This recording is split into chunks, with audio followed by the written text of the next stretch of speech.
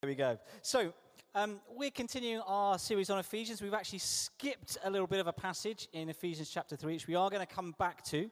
There is a reason for that, which you can work out for yourselves. I'm not going to tell you what it is, but you can figure it out. Actually, it's basically because we need to do some slightly shorter talks at a later stage, and that one is a good opportunity for a slightly shorter talk. So that is the reason. But we're cracking on with Ephesians chapter 4, and I want to start by asking you this question. If you could put yourself in one camp or the other, are you a dreamer or are you a pragmatist? So if you are a dreamer, you might be one of those people who just loves, those big ideas, the big thoughts, the eternal themes of life, to dream and to imagine. But if someone asks you to start thinking about, the details and making a few things happen and the reality, you just get a little bit sort of weary and heavy. It doesn't quite give you life if you need to think about what it means to turn it into reality. Maybe you're one of those. Maybe you're a dreamer. Or maybe you're one of those people who's just grounded in the present. And when someone shares a big idea with you, the first thing you start thinking about is, well, how on earth are we going to make that happen? What are the obstacles? What are the things in the way? What are the details that need to be moved in order to achieve it? And sometimes you may get a little frustrated with the people with the big ideas because you just think they just aren't grounded in reality. They don't know how much it takes to actually make this stuff happen. Now, I'm not sure where I sit in this, but I'll tell you a story and you can decide for yourselves. A few years ago, I'd been doing a bit of cycling, and I don't know why I had this idea, but for some reason, I thought it would be brilliant to cycle from England to Africa. And it wasn't just a question of going and cycling, from Southampton to Dover and then getting the Channel Tunnel or the ferry and then getting to Gibraltar and then getting a ferry across. I thought, wouldn't it be amazing to cycle the whole thing?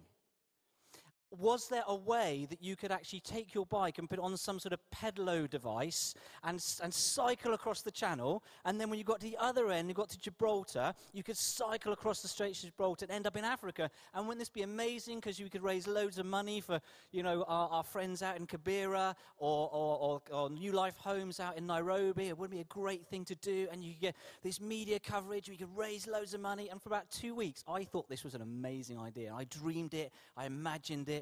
I just enjoyed the adventure of it all. And I did a tiny bit of kind of looking on the internet to try and figure out, was there some sort of contraption you could fit on your device, on your bike, to make it float and then pedal across, and couldn't really find anything. And then and I actually told some of my friends about it. That's how far I went. I remember being in Trago Lounge with a few friends and talking about this idea and them looking slightly bemused. But after about 2 weeks of having this wonderful idea and dream, I started to think about how it could actually happen. What would be required to put this plan into action? And as I did, I just started to feel a little bit weary and a little bit crestfallen. And as you can imagine, needless to say, it didn't actually happen. Because there was a difference between the dream and the reality of what it would take to make that thing happen. All the details, all the logistics, all of the working out. And so you may be a dreamer. I think maybe I'm slightly in that camp on days. I can do some of the detail stuff, can't I, Sarah? But there are people who are far better at it than me. Or maybe you are the more practical, pragmatic type. And it's a good job that we are different, because we need all of us, don't we? We need those who dream dreams, we need those who can make those dreams happen, and we need all sorts of people in between. And maybe on different days you take on a different role. But here we come to Ephesians, and the first 3 chapters up to this point, Paul has been talking about God's cosmic plan for his people. So we've heard already over recent weeks that Paul has talked about the spiritual blessings that we all have in Christ, how we've been made alive in Christ, that we're now one with him. He's shown us God's mysterious plan to create one new, unified people out of Jews and Gentiles, this wonderful, mysterious thing that is the church, in order to display his wisdom to the unseen rulers and authorities in heavenly places. And it is a wonderfully immense cosmic picture of truth and reality. And it's like we're standing on a beautiful starlit night and we're looking up at the stars and we can see the heavens and the cosmos and the galaxies and the moon and the stars and the planets, just looking and enjoying all of this vast wonder. And then in chapter 4, it's as though Paul takes our heads and turns them from looking up at the heavens and the wonderful things God has done in the heavenly realms, and just moves our head to look down at the ground, at the dirt, at the reality, at some of the mess of life that we see around us. To turn from the majesty of God's heavenly plan, to start looking at what is the actual reality about working that and living that, the challenge of bringing that plan into the everyday and the ordinary. And Ephesians 4, the first part, verses 1 to 16, that we're looking at today, is this pivot passage that pivots between this great grand plan of God's and the reality of what he's done in the heavenly realms and what that means for us. And then later on in the book, he starts to talk about actually how does it work?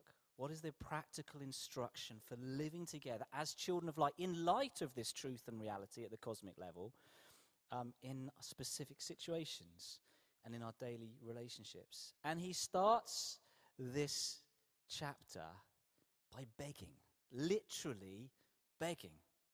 Paul writes this: "Therefore, I, a prisoner for serving the Lord, beg you to lead a life worthy of your calling, for you have been called by God."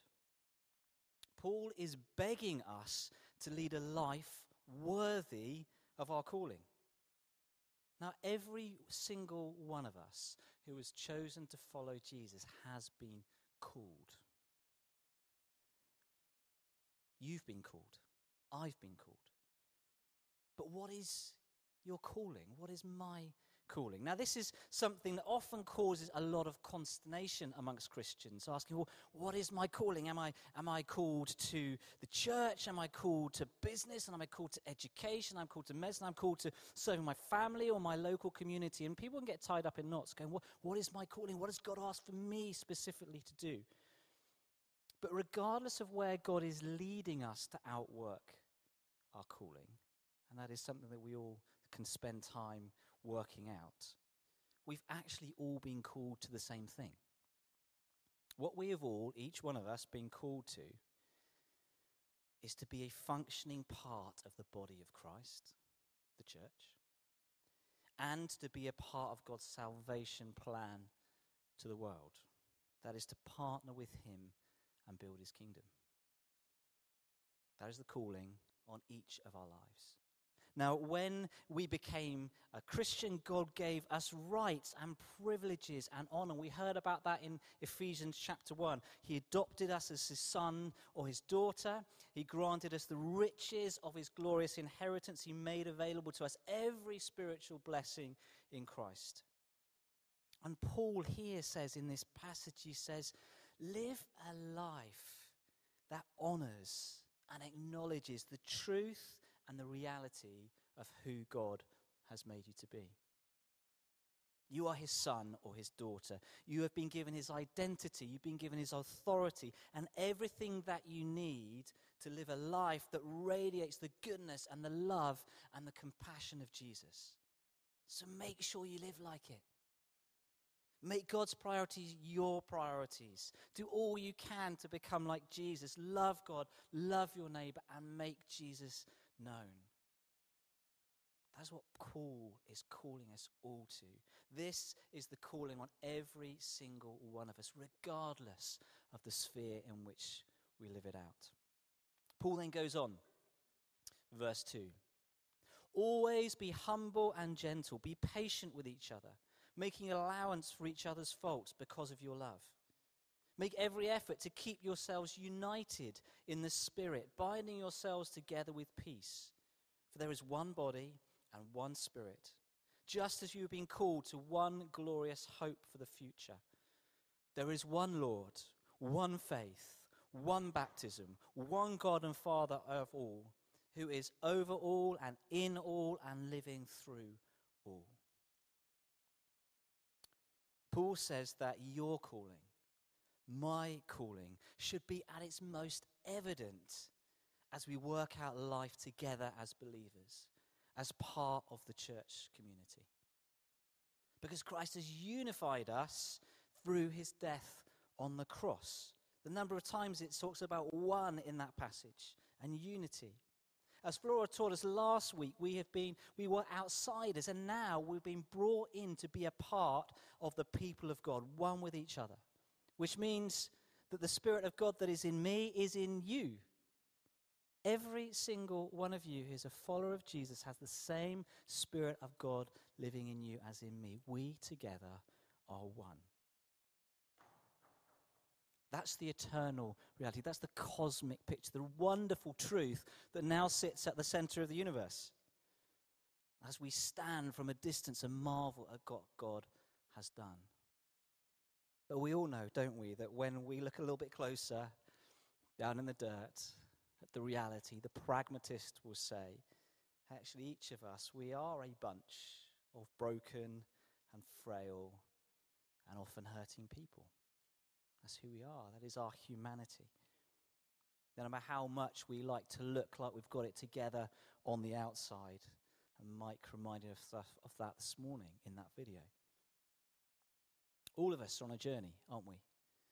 To become more like Jesus. And for many of us, we are a little bit more like Jesus now than we were last year. But if you are anything like me, we still have a really long way to go. And Paul acknowledges this. After talking about this wonderful picture of what God has done, he acknowledges this. That's why he tells us to say, be patient with each other, making allowance for each other's faults because of your love. We are one because of what Christ has done. But it is the responsibility of each one of us to guard that unity preciously. When we're rubbed up the wrong way, or we see things differently, or we disagree, or we just get plain irritated. Hands up if you've ever been irritated by someone else in church. There we go. It's not just me. There are some beautifully peaceful and Jesus-like people here who didn't put their hands up, so we need to learn from you. But it's hard, isn't it? We're a bunch of people who are trying our best to love Jesus, and we're different, and we rub each other up the wrong way. But when that happens, we are called to choose love over offense. But whilst God called us to unity, he didn't call us to uniformity. Verse 7. However, he, that is God, has given each one of us a special gift through the generosity of Christ. We each have a unique gifting. And if we jump to another book, to Romans 12, again written by Paul, Paul explains this in more detail here. Romans chapter 12, verse 4. Just as our bodies have many parts, each part has a special function. So it is with Christ's body. We are many parts of one body, and we all belong to each other. In his grace, God has given us different gifts for doing certain things well. So if God has given you the ability to prophesy, speak out with as much faith as God has given you. If your gift is serving others, serve them well. If you are a teacher, teach well. If your gift is to encourage others, be encouraging. If it is giving, give generously. If God has given you leadership ability, take the responsibility seriously. And if you have a gift for showing kindness to others, do it gladly. We each, every single one of us in this room, and those who are part of this church who aren't in this room, we each have gifts that are vital for the body, for the church, for the whole. And if we're to grow in the fullness of what Christ has called us as a church, we need everyone to bring their gifts to the table and to play their part. Paul tells us as well that God has given the church some very specific gifts to help us draw out the best of all the other gifts. So, verse 11. Now these are the gifts Christ gave to the church: the apostles, the prophets, the evangelists, and the pastors and teachers. Their responsibility is to equip God's people to do his work and build up the church, the body of Christ. So there's that list. Apostles, prophets, evangelists, pastors, which is sometimes translated shepherds, and teachers. So let's take very briefly each one of them. The apostle. What is the apostle? The apostle are the pioneers, those who establish and extend the work of the church and the kingdom into new spheres. And we see that, don't we, when you look at Paul traveling and establishing the work of the church and the kingdom in new areas. Then there are the prophets. They're the seers, those who sense what God is doing and saying, and they share it for the benefit of the church and the kingdom. Then the evangelists. Those with God-given passion and gifting to tell others and share the good news of Jesus in effective ways that bring about change, and also to help others gain confidence in doing that themselves. There are the pastors or the shepherds, those who are gifted to nurture and care and protect those in the church and beyond and equip them to live Christ-centered lives. And then the teachers. Those gifted to draw out the truths of Scripture and communicate them in ways that challenge and encourage and inspire us as followers of Jesus. They're each different gifts and different skills. But together they're vital if we are to live a life worthy of our calling. And as a church, as a body, become the fullness of what God's created us to be. Interestingly, Jesus was all of those things in one. If you look at his ministry, you can see those moments when he was acting and bringing out those different aspects in different ways. But none of us is Jesus. And none of us carry all five of those in one individual, which is why we need each other. And these gifts have been given very specifically, as Paul says, to equip God's people to do his work and build up the church, the body of Christ. To equip God's people, that's us. Because every single one of us is called both to do God's work and to build up the church. So what does it mean to do God's work? Let's look at those two phrases. To do God's work and to build up the church. What does it mean to do God's work? I believe it means that we represent his heart, to carry his love and truth into the world around us, partnering with him to see his kingdom come and his will be done in Southampton and beyond. So that's in our homes, in our streets, in our neighborhoods, in our places of education, our hospitals and businesses, in government, in places of leisure and entertainment, and anywhere we find ourselves, to carry his life and his kingdom out beyond this body. So what does it mean when it says that we're called to also build up the church?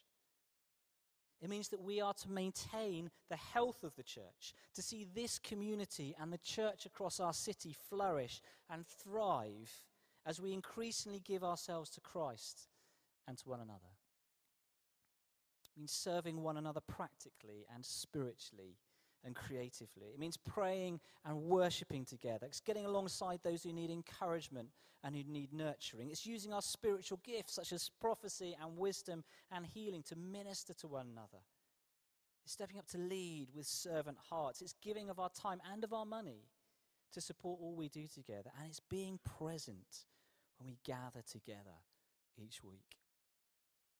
Now, there are people here who've been in this church for many, many years, who are right here at the very start and have journeyed through nearly 50 years. This church will be 50 years old in 2025, the same year that this building is 100 years old. So we will be celebrating both those things in a few years. But my understanding, I joined the church in the sort of mid-90s, came here as a student and stuck around all those years. But my understanding was in the early days of the church, the focus was very much on building up the church, which was vital at the time because the church was being established and needed that focus and that attention given. So there was great emphasis on serving into the body. And I understand, for example, that being a home group leader was a great honor that many people aspired to. I see Phil nodding and agreeing over there. It's good. Done my research right.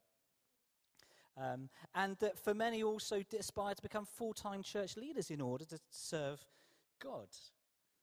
But I'm also aware that many people became so busy with church and church activities They had little time to spend with neighbours and colleagues and friends or serving the city. So then, in the sort of mid-90s to early 2000s, the emphasis shifted, increasingly compelling us to serve God in the world beyond the church. And this was important too, because God's heart is so immense and full for the people of our city and the people around who haven't yet been reached and impacted by the church.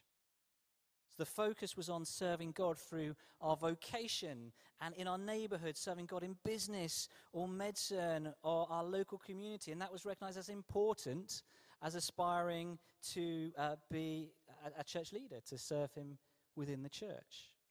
And it was a vitally important readjustment. But with it, we lost some of the focus on building up the church. The call of God was outside the church, not so much in it. From everyone wanting to become a house group lead, actually it became increasingly hard to find anyone who was willing to lead a Connect group. And we're very grateful for those who have stepped up and done that over the years. And the reality, however, as Paul shows us here, is that we need both. And I believe as pendulums often swing in movements one way and the other, there is a sense that God is calling us back to somewhere in the middle. That is, it is vital to build up the church. And it is vital that we do God's work in the world.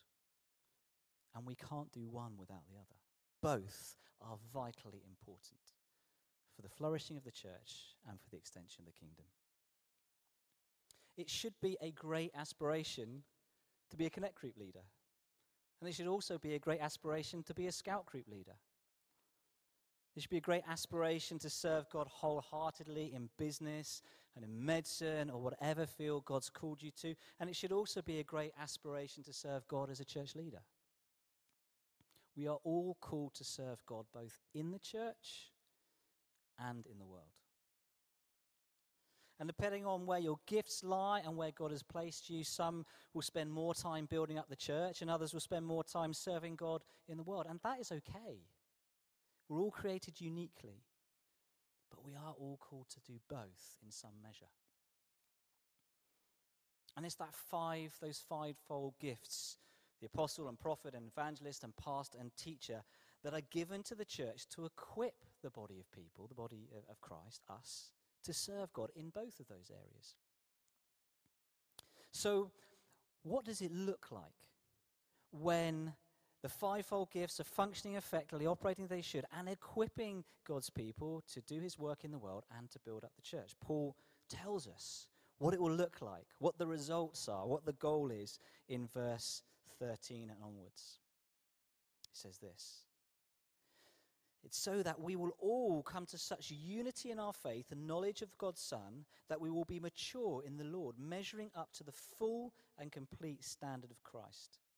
Then we will no longer be immature like children. We won't be tossed and blown about by every wind of new teaching. We will not be influenced when people try to trick us with lies so clever they sound like the truth. Instead, we will speak the truth in love, growing in every way more and more like Christ, who is the head of his body, the church. He makes the whole body fit together perfectly as each part does its own special work. It helps the others grow so that the whole body is healthy and growing and full of love. It takes every single one of us to play our part if we are to see the body healthy and growing and full of love and building his kingdom. So, two questions. What is the part that God is asking you to play in his holy community, the church, as you serve him in the world and build up the church? And secondly, what do you need in order to play your part effectively? Now, we as a leadership team took some time away at the start of the year. Second week in the year, we went away for 2 days. And it was really good to get away. We got away down to Dorset. It was a little bit cold, but stayed in an Airbnb and got time to spend time seeking God, praying together, looking ahead to the year ahead. And what was wonderful, we hadn't planned it this way, but the timing of our 3-month season of prayer, and we had the last of our monthly prayer nights on the Thursday just before we went. So we took with us, do you remember the prayer boards? The boards with all the words and pictures and so on. We took every single thing off that. We took it with us. And between us as a team, we read every single thing that had been written or drawn. And we prayed over it. And we allowed God to speak to us as we read your contributions, what God had been saying through all of us. And it's a pattern I think we're going to follow next year, because it was so helpful to hear from the church what God was saying to the church, and then for us to take it away as a leadership team. And we were asking God, what are the key things that you're bringing out of this? What are the priorities that you are giving us for the year ahead? And what came out really clear, there were a number of key things, but principally was this. It was that this next season needs to be a time of equipping.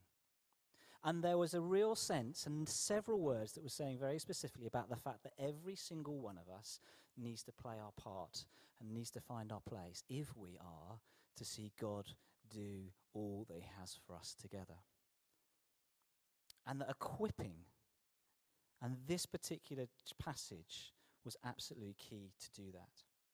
So our priority, our key priority as a church going through in 2023 is to focus intentionally on how we equip the church, how we equip all of us to do God's work and to build up the church, so that we can all play our part to the best of our ability. And if the vision of New Community Church is this, to see the whole church following the way of Jesus, making disciples and bringing life and transformation to every area of Southampton and beyond, then the mandate of the church leadership needs to be this: to equip the whole church to follow the way of Jesus, make disciples, and bring life and transformation to every area of Southampton and beyond. And we're going to be sharing on the 30th of March. We're going to have an evening together. There'll be more details coming out where we get a chance to feedback and share a bit of the roadmap and the plan that we have for the year ahead. So 30th of March, put it in your diaries. We'll give you more information soon. Because the reality is, enthusiasm only gets us so far on the path towards living a life worthy of our calling, of being all that God has created us to be. We need to be equipped if we are to flourish and grow and ultimately become like Jesus. So if I wanted to climb Everest, another of my dreams, I don't know if I do want to climb Everest. It seems pretty dangerous. A lot of people die. But it'd be quite epic, wouldn't it, be to stand on the summit briefly and be able to say that you've been there.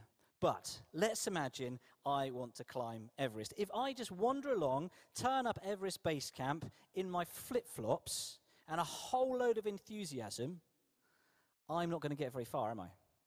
I'm probably going to get frostbitten toes and altitude sickness and be flown off in a helicopter if I'm lucky. The reality is, if I want to climb Everest, I need to be equipped in a whole number of ways. Firstly, I probably need some teaching, probably some classroom time in reality to understand how at the roots, how I understand the weather, the time of year to go, the kind of food and nutrition I'm likely to need, how to avoid hypoxia due to the thinness of the air and the lack of oxygen. I'm going to need that kind of teaching element. I'm going to need equipment, aren't I? I'm going to need more than flip-flops. I'm going to need some proper walking, climbing boots. Probably not the sort of thing you get out from Go Outdoors, something slightly better than that.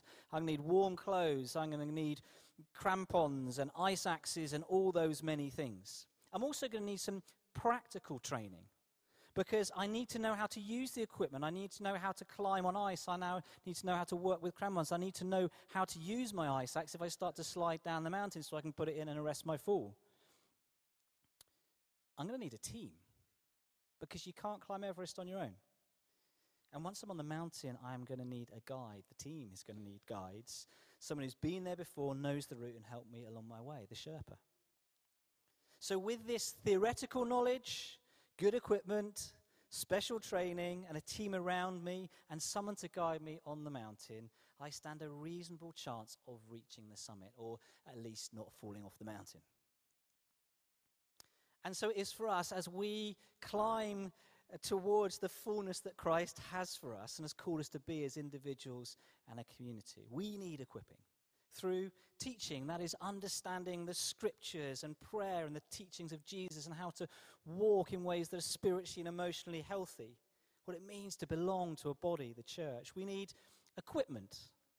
Let's think of those as practices, some of those daily and regular practices of prayer and reading scripture and worship and silence and solitude in our life. We're going to need training, practical training. That's the opportunity to practice serving and leading and loving people, whether being part of a team on a Sunday morning or stepping out with the evangelism guys who go out into the park or serving in the warm space or praying together with a bunch of colleagues. We need team.